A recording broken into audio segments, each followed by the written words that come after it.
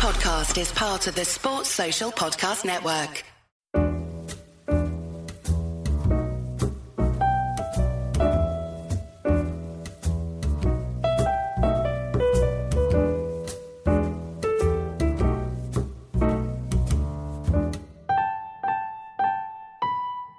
Solskjaer has won the European Cup for Manchester United. It's absolutely astonishing. The double is definitely Manchester United's. Too far for Ronaldo to think about it. Oh! Absolutely sensational! It's red in Russia. This English night in Europe is Manchester United's night. Welcome to the Manchester United Weekly Podcast with your hosts Harry Robinson and Jack Tate. Thank you for joining us as always as we talk a 4-1 victory against Fulham, preview the midweek fixture against Valencia in the UEFA Champions League between ourselves and by speaking to English Valencia fan Ruben Pinder. Of course, this weekend United also travel to Anfield for Liverpool away. Since that's such a big game, we'll have a mini episode after the Valencia game to preview that Liverpool fixture alone and discuss the Champions League game from midweek. On this episode, as always, we have our extensive youth, loan and Man United women's roundup. All of that in Series 4, Episode 16, so keep listening. Marcus Rashford right at the end.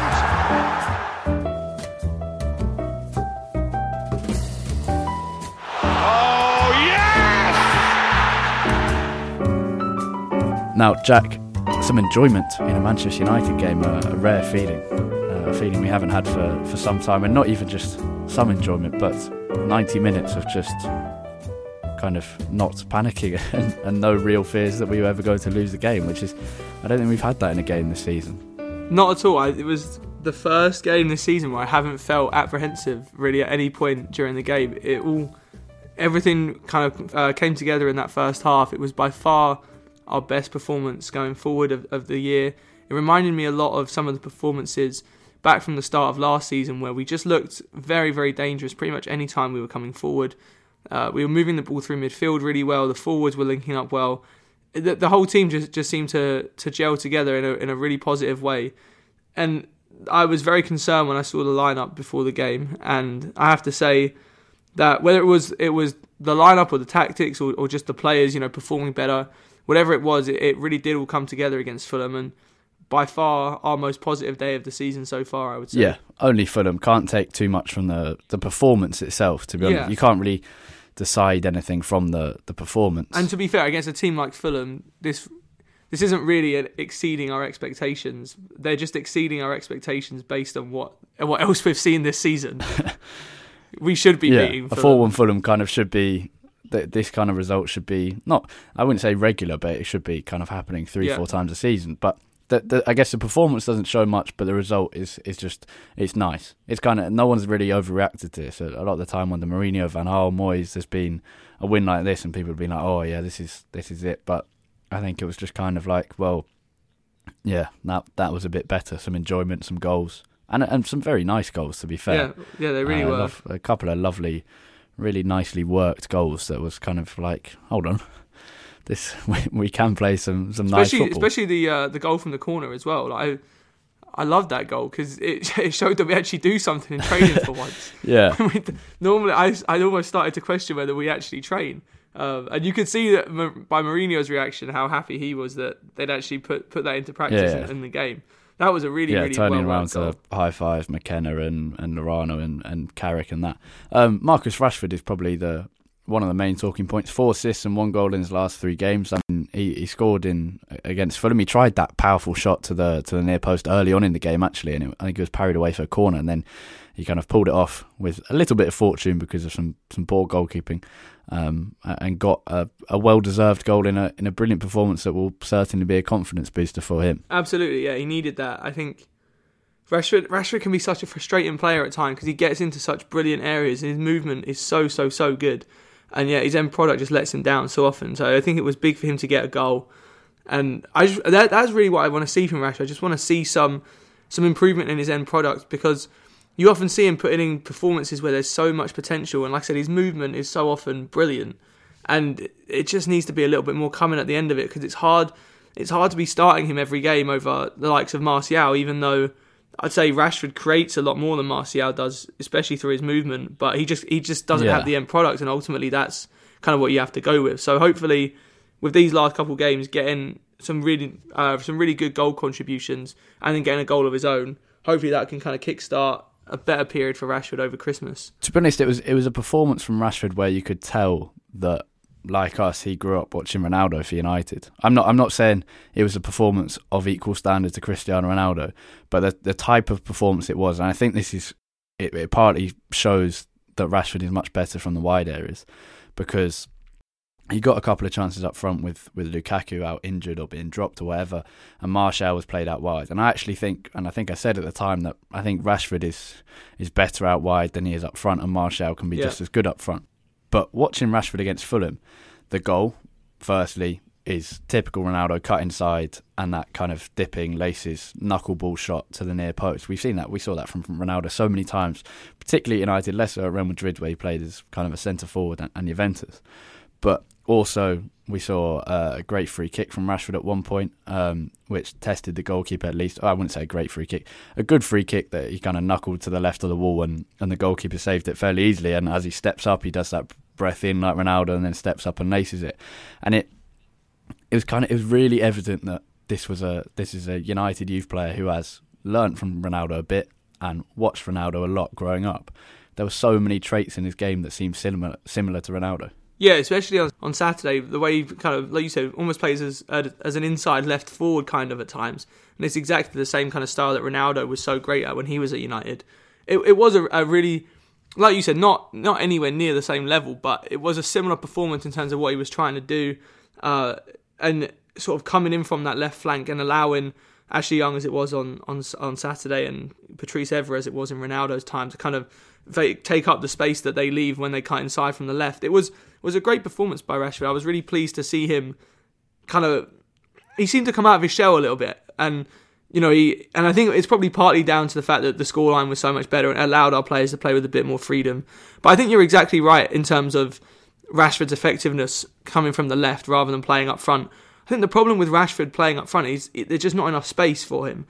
Rashford needs to operate in quite a bit of space, both for his movement to be able to be effective, because his runs in behind are so great so often, and when he gets the ball to his feet as well. I think he just needs a bit more space to run into, and I think generally in the wide areas you are able to have that little bit more space. There's not always someone so tight to you, and it means that even if a team is sitting really, really deep against us, you have a little bit more freedom to kind of find space within the pitch in front of the defence. Whereas if you're playing as a centre forward and you're dropping 20, 30 yards to pick up the ball, unless you have any runners beyond you, which we tend not to have at the moment, it's really, really hard to be dropping that deep all the time to try and pick up the ball. So I definitely think going forward, Rashford should be played out wide. And like you said, if there comes a situation where Lukaku gets dropped or is injured, I think Rashford should play out on the left and Martial up front, because Martial's greatest trait is that his end product is very good. He always puts up good numbers, pretty much regardless of whether he's in great form or regardless of how often he's actually creating chances, and that is much more effective when he's going through the middle. Yeah, I think we said this towards the back end of last season. Actually, we were talking about Rashford and Martial's future, and I think we both said I think Rashford's long-term future is actually on the left flank. Even when he kind of broke through into the Van Gaal team, he was a striker. It does seem like that is where he's going to get the space, as you say, to show off his ability and to be more effective. And his end product isn't good enough to be Manchester United striker. And whatever you think about Mourinho giving chances to young players, obviously he hasn't actually had a very good record doing that so far, unsurprisingly. But you can't afford, particularly in that striking positions, you can kind of justify it in the left and right wing positions a bit more. But your United striker needs to be ruthless, and Rashford isn't that. And so I think the focus shouldn't be, why is Rashford not starting up front? Yeah. If he's starting on the left, that's fine. I think we could see Rashford develop into a great inside left forward, as you say. I don't think there should be any controversy of him playing there. It's not like he has to be a striker. It's wherever Rashford is going to become the best player. Talking of Romelu Lukaku, back in the side, a goal and big relief on both his face and all of his teammates' faces that clearly showed the support that he has from his teammates. It's not like when Radamel Falcao was having a bad time at United, kind of he'd score and it'd be a relief, but it feels like the team is really behind Lukaku. Yeah, it does. And to be fair to all the fans at Old Trafford on Saturday, despite how badly Lukaku's played for the majority of this season, he got a great reception when he scored. You could sense the relief around the stadium. I mean, it might have just been a little tapping, but it's all you need sometimes as a striker. And throughout his career, Lukaku's goals have often come in bursts. It's always been, 6 goals in 6 games and then maybe nothing for a few weeks. And he's now got 2 in his last 2 in the Premier League because he scored against Southampton as well. And, hopefully, looking forward, this might be the start of another sort of scoring burst for him. Yeah. I'm sort of sceptical as to whether that will actually happen, just because it amazed me that that's his first goal at Old Trafford since March. I mean, I knew he was in bad form, but that is something else. Yeah, especially I can't remember any top striker for a team or striker for a top team going that kind of goal drought at home. Yeah, I mean that is woeful. It's really. quite impressive, to be honest. Yeah, and I knew it was a long time. I knew I'd heard the stats of the minutes, but I think hearing 900 minutes as opposed to March, I feel like March just contextualises it so much more. And when I heard that, I was like, Jesus Christ, has it really been that bad? There was an interesting interview with him in midweek. I think it was after the Fulham game, and he said it was from the official United website, and he said that he knew he was too big at the start of the season in terms of literal size, not fat, muscle, and that he said I've put on muscle for the World Cup because that's where that kind of figure and that kind of style of play performs best on international football. So he said he put on muscle for the World Cup because he thought the strength would help, and it clearly did. He had a pretty good World Cup, and then admitted he now has to lose it. And he also said he had a World Cup hangover much later than he expected it to come, because usually it kicks in straight at the start of the season, maybe 1 or 2 games in. But actually, Lukaku started quite well. I think he scored 4 goals in the opening 4 or 5 games. Looks brilliant. And then suddenly just dropped off straight away. And he admitted he had the same thing after the 2014 World Cup at Everton. It's kind of everything that we thought, but just from his mouth. So at least he recognises the problem and that it is trying to be rectified. Yeah, and I've got to say, as much as we've criticised Lukaku, one thing I do admire about him is that he is very upfront about, when he's in bad form, and about coming out and being willing to criticise himself. And it's nice just as fans to be able to know that at least he's kind of recognising the same things that we're recognising, and he's not trying to just kind of hide behind in the shadows. And so I do admire that about him. Like I said, I am kind of sceptical as to whether this will carry on into one of these scoring bursts that we've seen throughout his career, just because his general play still wasn't great, and he still doesn't look... He's a massive confidence player. That's one thing we know about Lukaku. He's a massive confidence player. And it doesn't seem like his confidence is that high still on the pitch when I watch him. But... who knows? Sometimes just a tap in like that is all it takes to get a striker rolling again. Yeah. Now Lukaku came back into the side against Southampton. Paul Pogba was not back in the side against Fulham, and I think because of the result, 4-1 against Fulham, very comfortable game. No one really spoke about Pogba being dropped that much. If it had been a slightly tight game and Pogba had to come on, then it clearly would have been a big talking point. But It's only the second time Paul Pogba's been an unused sub since coming back to United in August 2016. And to me, it's quite mind-boggling that people think United will be improved without Pogba, who is widely regarded as a midfielder who is underperforming. That's a fact, but is still seen as one of the best in the world. And United's Mourinho and the fans would be stupid to think that a future without him is better than one with it. Quite how Mourinho thinks dropping him is the solution, I don't really know. And if you're thinking, but it worked against Fulham, then, I mean, you've just got to look at how bad Fulham are. This is a team who have conceded 40 league goals in 16 games and a bottom. Or go back 7 days and look at what it was like against Southampton. Exactly. And it's not like every single game without Pogba has been great. Yeah, and it doesn't make sense to me, because yes, the performance was better, but still there was very little creativity from midfield. You think about our goals. Ashley Young with a great bit of play on the left-hand side. He had a very good game, so did Diogo Dalot. Ashley Young made a goal by himself pretty much with a brilliant finish. A nice move from a corner. Rashford making something out of nothing and a slight goalkeeping error. There was a big lack of creativity there, even in a 4-1 win. And last season, we made 15 chances per game with Pogba in the side and 7 per game without him. He got 16 goals or assists in 26 games. It's a pretty decent player who was basically playing defensive midfield for the most of last season in what everyone accepts is a very defensive side. This is, and people talk about his attitude as well, and this is a player who's gone back into central defence for United when needed, who has sacrificed himself for the team, who the man who started the comeback against City in the 3-2 win that stopped them winning the title, pulled the team with him. It's like, yes, there have been some questionable moments in Pogba's United career in terms of attitude, and yes, he could try harder on the pitch, or not necessarily try harder, but react better when he loses the ball. But the idea that he's got this terrible attitude when playing on the pitch, and that it's his fault, yes, he could be better, yes, he should be playing better, but it is a massive failure of Mourinho's management that he thinks we play better without Paul Pogba, this kind of sensationally good midfielder who is clearly not playing up to the standard. Yeah, I think the fact that Mourinho dropping Pogba has happened now, and is happening, or seems to be happening, over like a string of games and not just one game, it doesn't show to me that, Mourinho's done so well making the team work without Pogba. The point is, if you have a player that is so clearly better than everyone else on your team, when I don't think anyone would argue that Pogba isn't our best, at least not our best outfield player.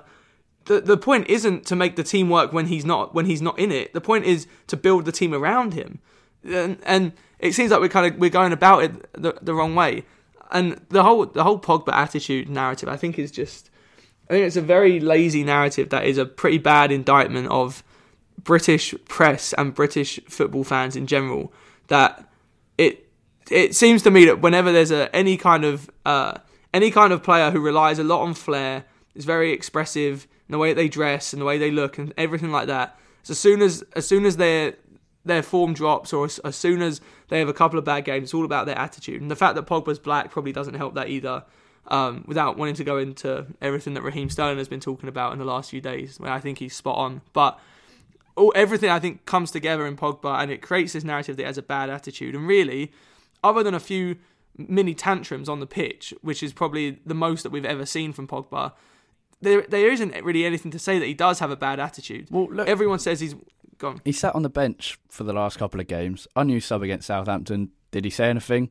Not really. Did he show some massive tantrum on the bench? No. He's been subbed off after 50, 60 minutes in games and just walked off and sat on the bench. Not done the kind of Alexis Sanchez thing where he throws a bib down, or we've seen Sergio Aguero do that, Wayne Rooney do that. Talk about being lazy on the pitch. Before he was dropped, I think he'd covered more distance than any other United player this season. He's the midfield general in that side. He also has to clean up for Nemanja Matic, who's somehow still in the side. Yeah. No, it is. It's just a lazy narrative. It doesn't have any actual basis, and it is just, I think, built on the fact that he is a flair player. He has extravagant haircuts. He dresses extravagantly, and he's not in great form. And you put those things together, and to the British press and a lot of British football fans, that means he has a bad attitude. He also came back from the World Cup early, having had about 2 days rest, celebrating winning the World Cup with France to play in the first game of the season for United, when I think even Mourinho said he was at 60% fitness or something.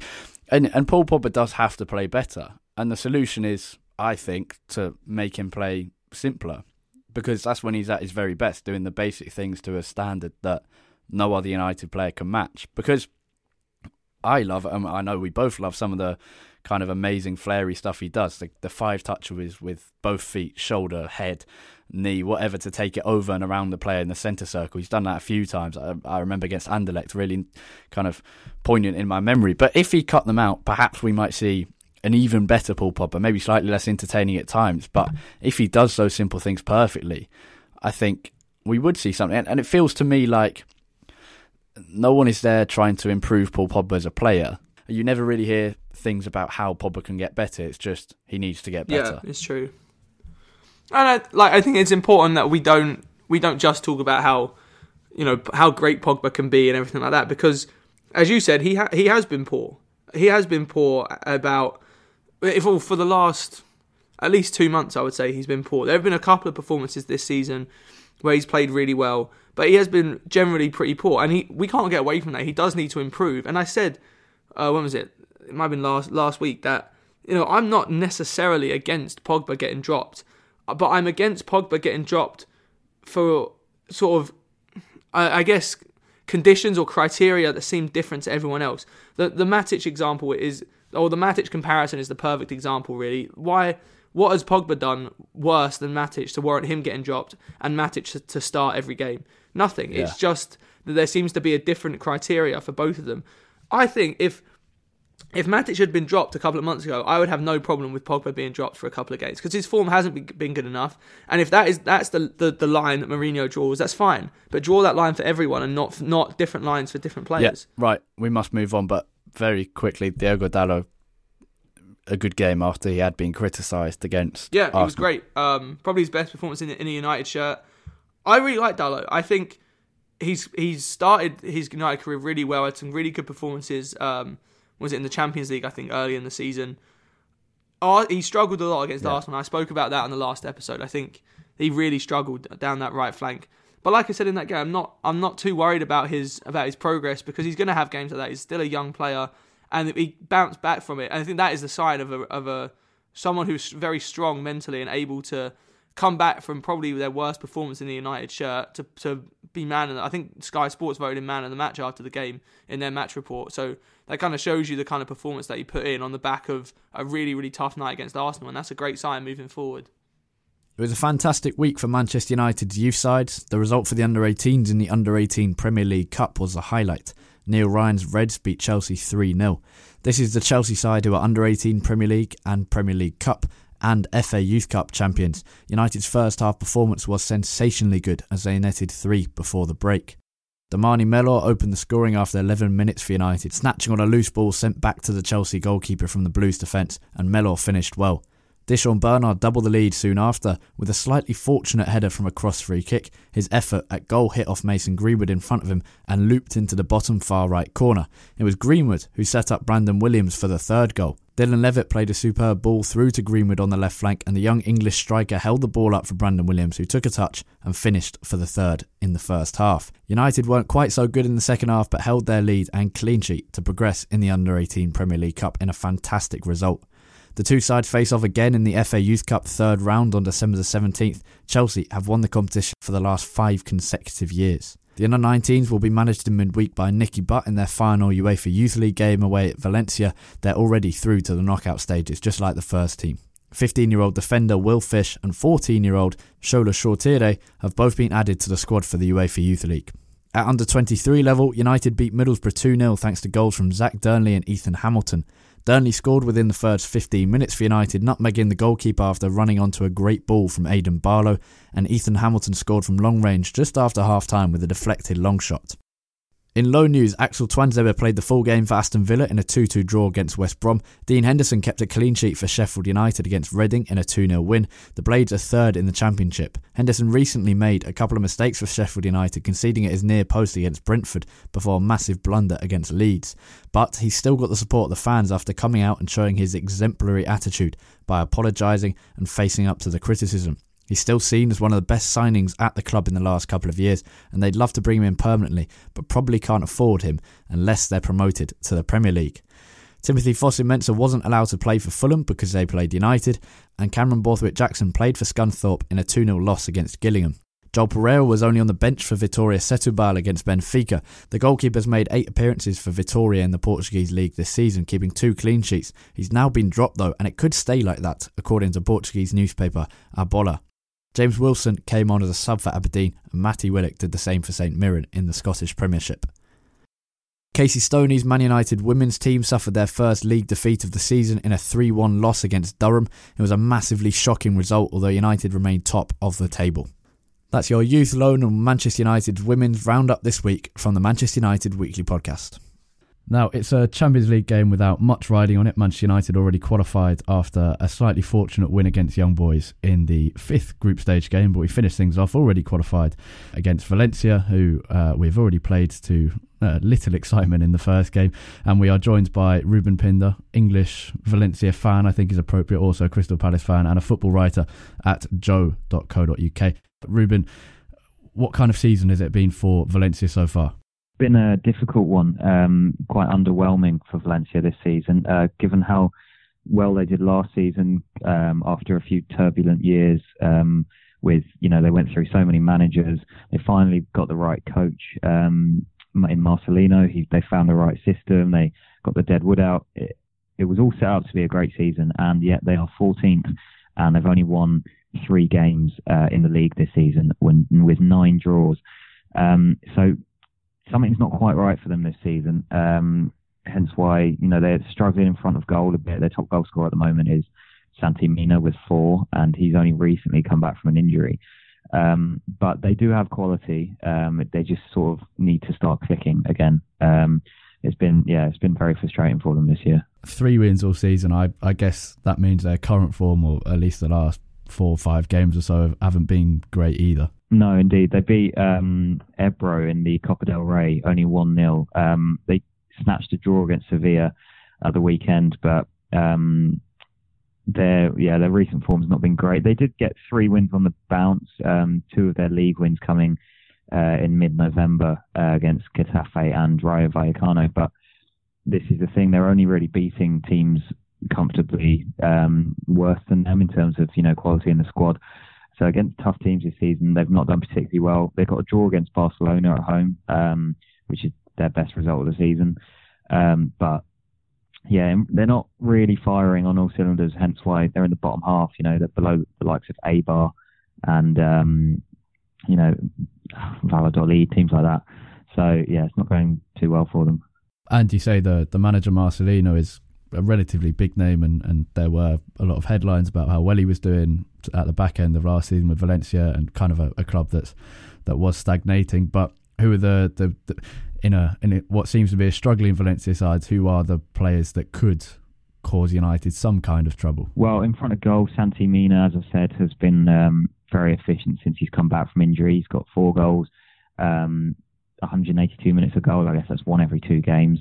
But it really depends on who they play up front, because they've got Santi Mina, Batshuayi, Gamero and Rodrigo Moreno, who's got 1 goal and 2 assists this season. But Rodrigo's been playing a lot more of a supporting role, almost like a number 10. He's one of the 2 strikers who drops in and links up play. And he's been getting into the Spain squad, so he's playing well, but not scoring. Of course, there is Gonzalo Guedes, who signed permanently from PSG in the summer after spending last season on loan at Valencia. He's very dangerous on the left wing. He caused United a few problems at Old Trafford, but never seemed to make the right decision when it finally came to playing that killer pass or taking a shot on. So Dalot or Valencia, whoever plays it right back for United, might have quite a handful from Guedes. Of course, Parejo, the central midfielder. He's one of my favourite Valencia players. He's just so complete, great passer, can dribble with the ball as well. Him and Kondogbia have created quite a formidable partnership. So Matic and whoever Mourinho decides to field next to him will have quite a battle in the middle. And Valencia have they cannot qualify from the group stage. Juventus and United are already definitely going through, and there's only the small matter of, well, it's not a small matter, but it seems very unlikely that United will be able to top the group because Juventus play young boys and should deal with them very easily. But nothing riding on this game for Valencia. They cannot go through.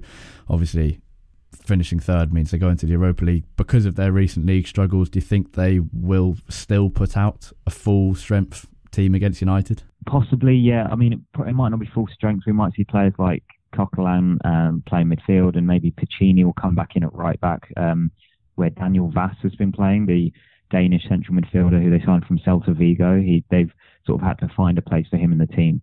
So having lost Montoya, they've put him at right back. So we might see a little bit of rotation. I think maybe Gamero might start. Cheryshev might get a game, but it will still be relatively strong. I don't think going into the Europa League will be necessarily a good thing for Valencia. There'll be better teams in the competition, the likes of Chelsea and Arsenal. And given their league form, the last thing they need is to play a load of Thursday games in Eastern Europe. So it's not looking too good for Valencia. Maybe young boys can't catch them, can they? So no. Valencia, yeah, they're destined for the Europa League. So that will cause Marcelino a headache. They might have to spend some money in January.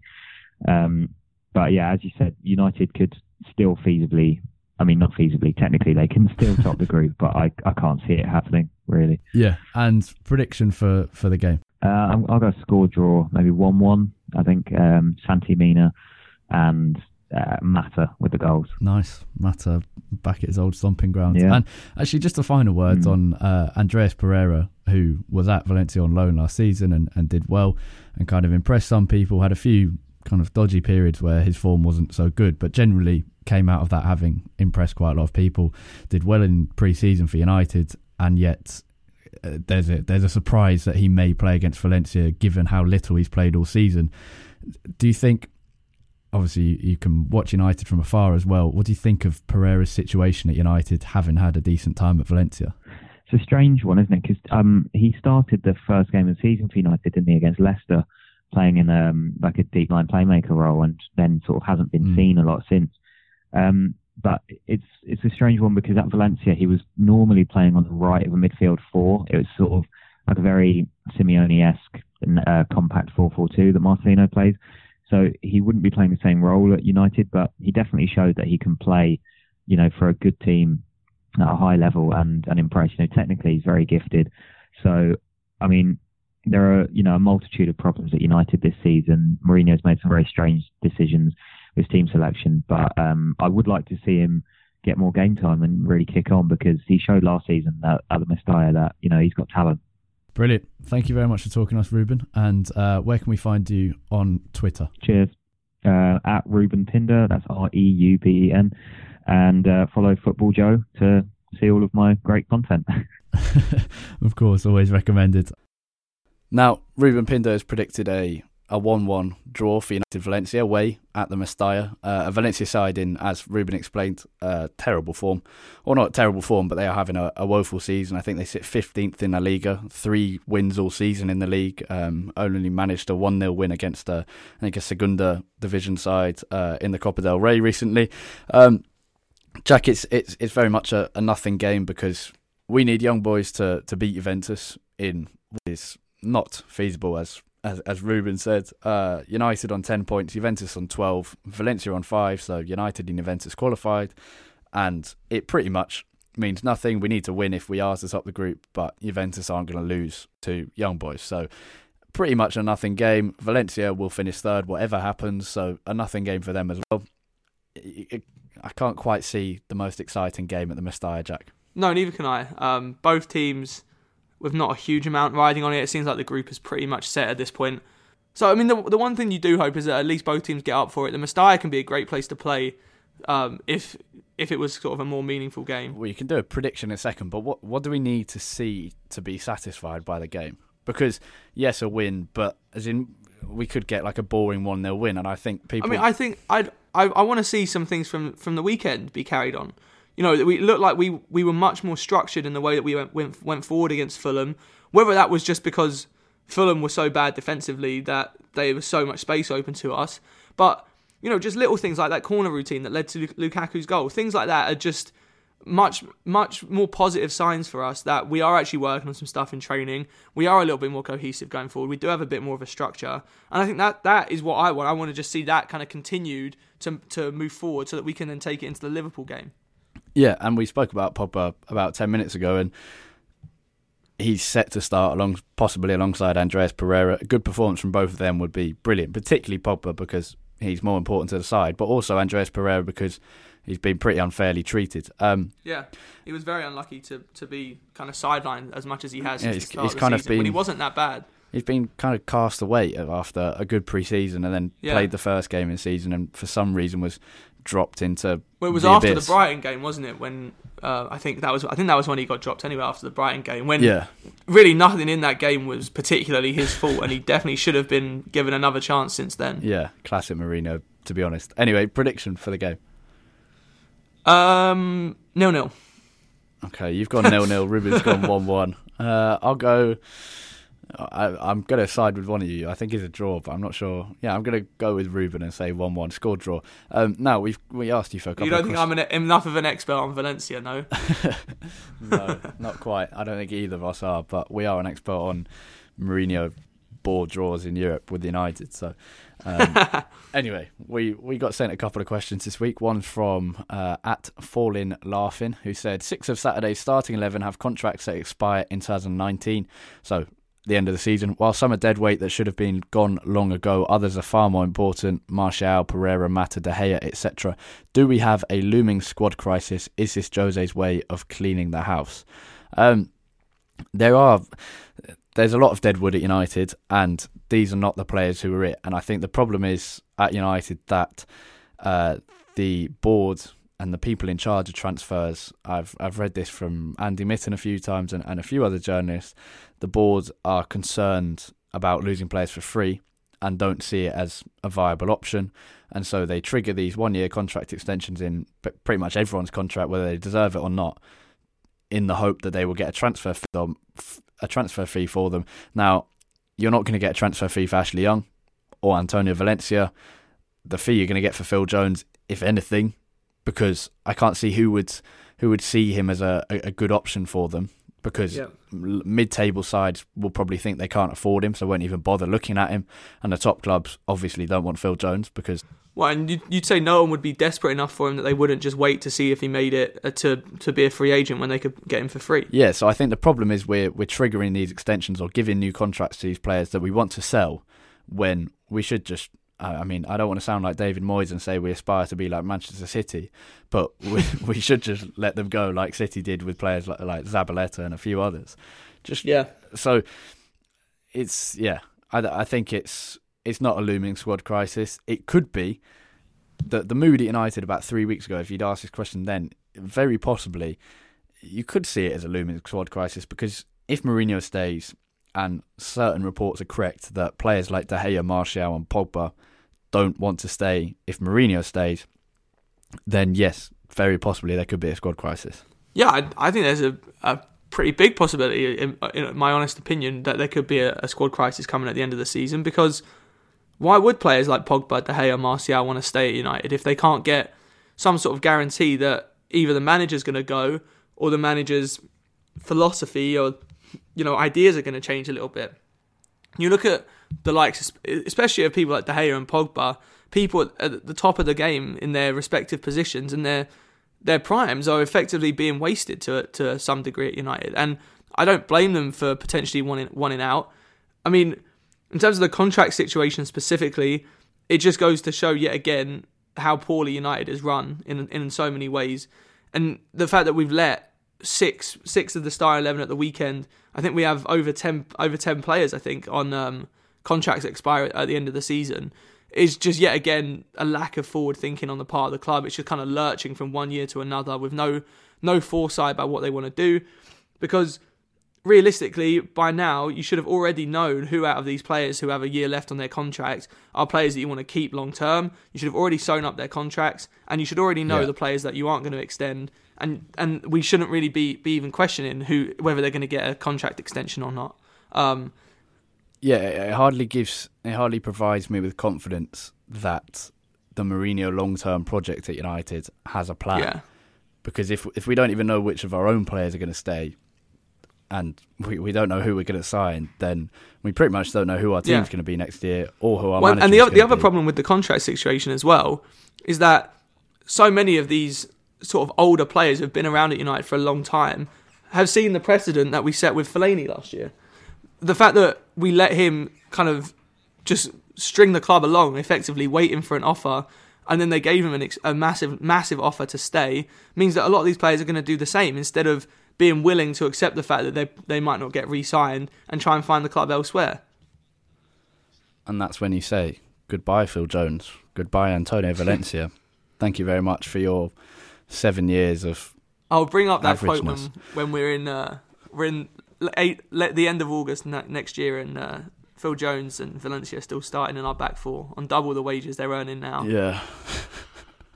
Yeah. We got one other question from Ike, I think is how it's pronounced, possibly Ike, who said, what if what's happening at Manchester United is all a social experiment? If so, what is the name of the social experiment and what is the study about? Now, I wanted to say this question because I don't want to leave any questions kind of unsaid. I have no idea how to answer this. if it is all a social experiment, I would be very surprised. But kind of playing along with this dystopian ideal, if it's a social, I mean, what is this social experiment at United a study about? I don't quite know how a set of arrogant, I think forced arrogant because we support United fans, respond to derision and failure. I don't know. I have no idea. Or what happens when a set of fans who see themselves as loyal and whatever respond to failure on the pitch. I don't know. It's an interesting question that's kind of should be answered by a psychologist or someone who studied philosophy rather than us two, to be honest. I'm gonna steal one of your own titles, Harry, from a podcast a couple of weeks ago. Just call it the Mediocrity Project, because that's pretty much what it is. If it was going to be some kind of social experiment, I guess, yeah. If you look at it from the perspective of the fans' reactions, it would probably be like a test of loyalty or a test of dedication, maybe to a football club or an institution, even when it's not performing how you expect. If it is a social experiment, then I would like to pin the bastard who is doing this experiment to us up against the wall and see him off. Because if we're being put through this in the name of a social experiment by aliens, then I'll be very angry with the people responsible. But on that, in fact, maybe the social experiment is actually how angry it takes a person to become before they throw a crate of water bottles on them. Yeah, that's a real. So maybe the reason why we beat Fulham so convincingly is because the social experiment has ended now. Yeah, they've already found the answer. Studying Jose Mourinho, you could do that for centuries. Anyway, on this weird note to end the Manchester United Weekly Podcast, that is all we have time for on this episode. Thank you as always for listening wherever you are. If you've enjoyed this on the tram, the tube, the plane, the train, or in the car, your kitchen, or wherever, please leave us a review on iTunes. It helps other people to find the podcast, which is always a good thing for us. Or just share the podcast on Twitter. That's helpful as well. Talking of Twitter, you can find me on Twitter at HarryRobinson64. For more from Jack throughout the week, his Twitter is at UTD Tate, TAIT. And the podcast itself is at UTD Weekly Pod. That's POD at the end there. Cheers for listening. We'll be back soon to preview the Liverpool game after the midweek Valencia Champions League game. Until then, have a great week. Goodbye. Sports Social Podcast Network.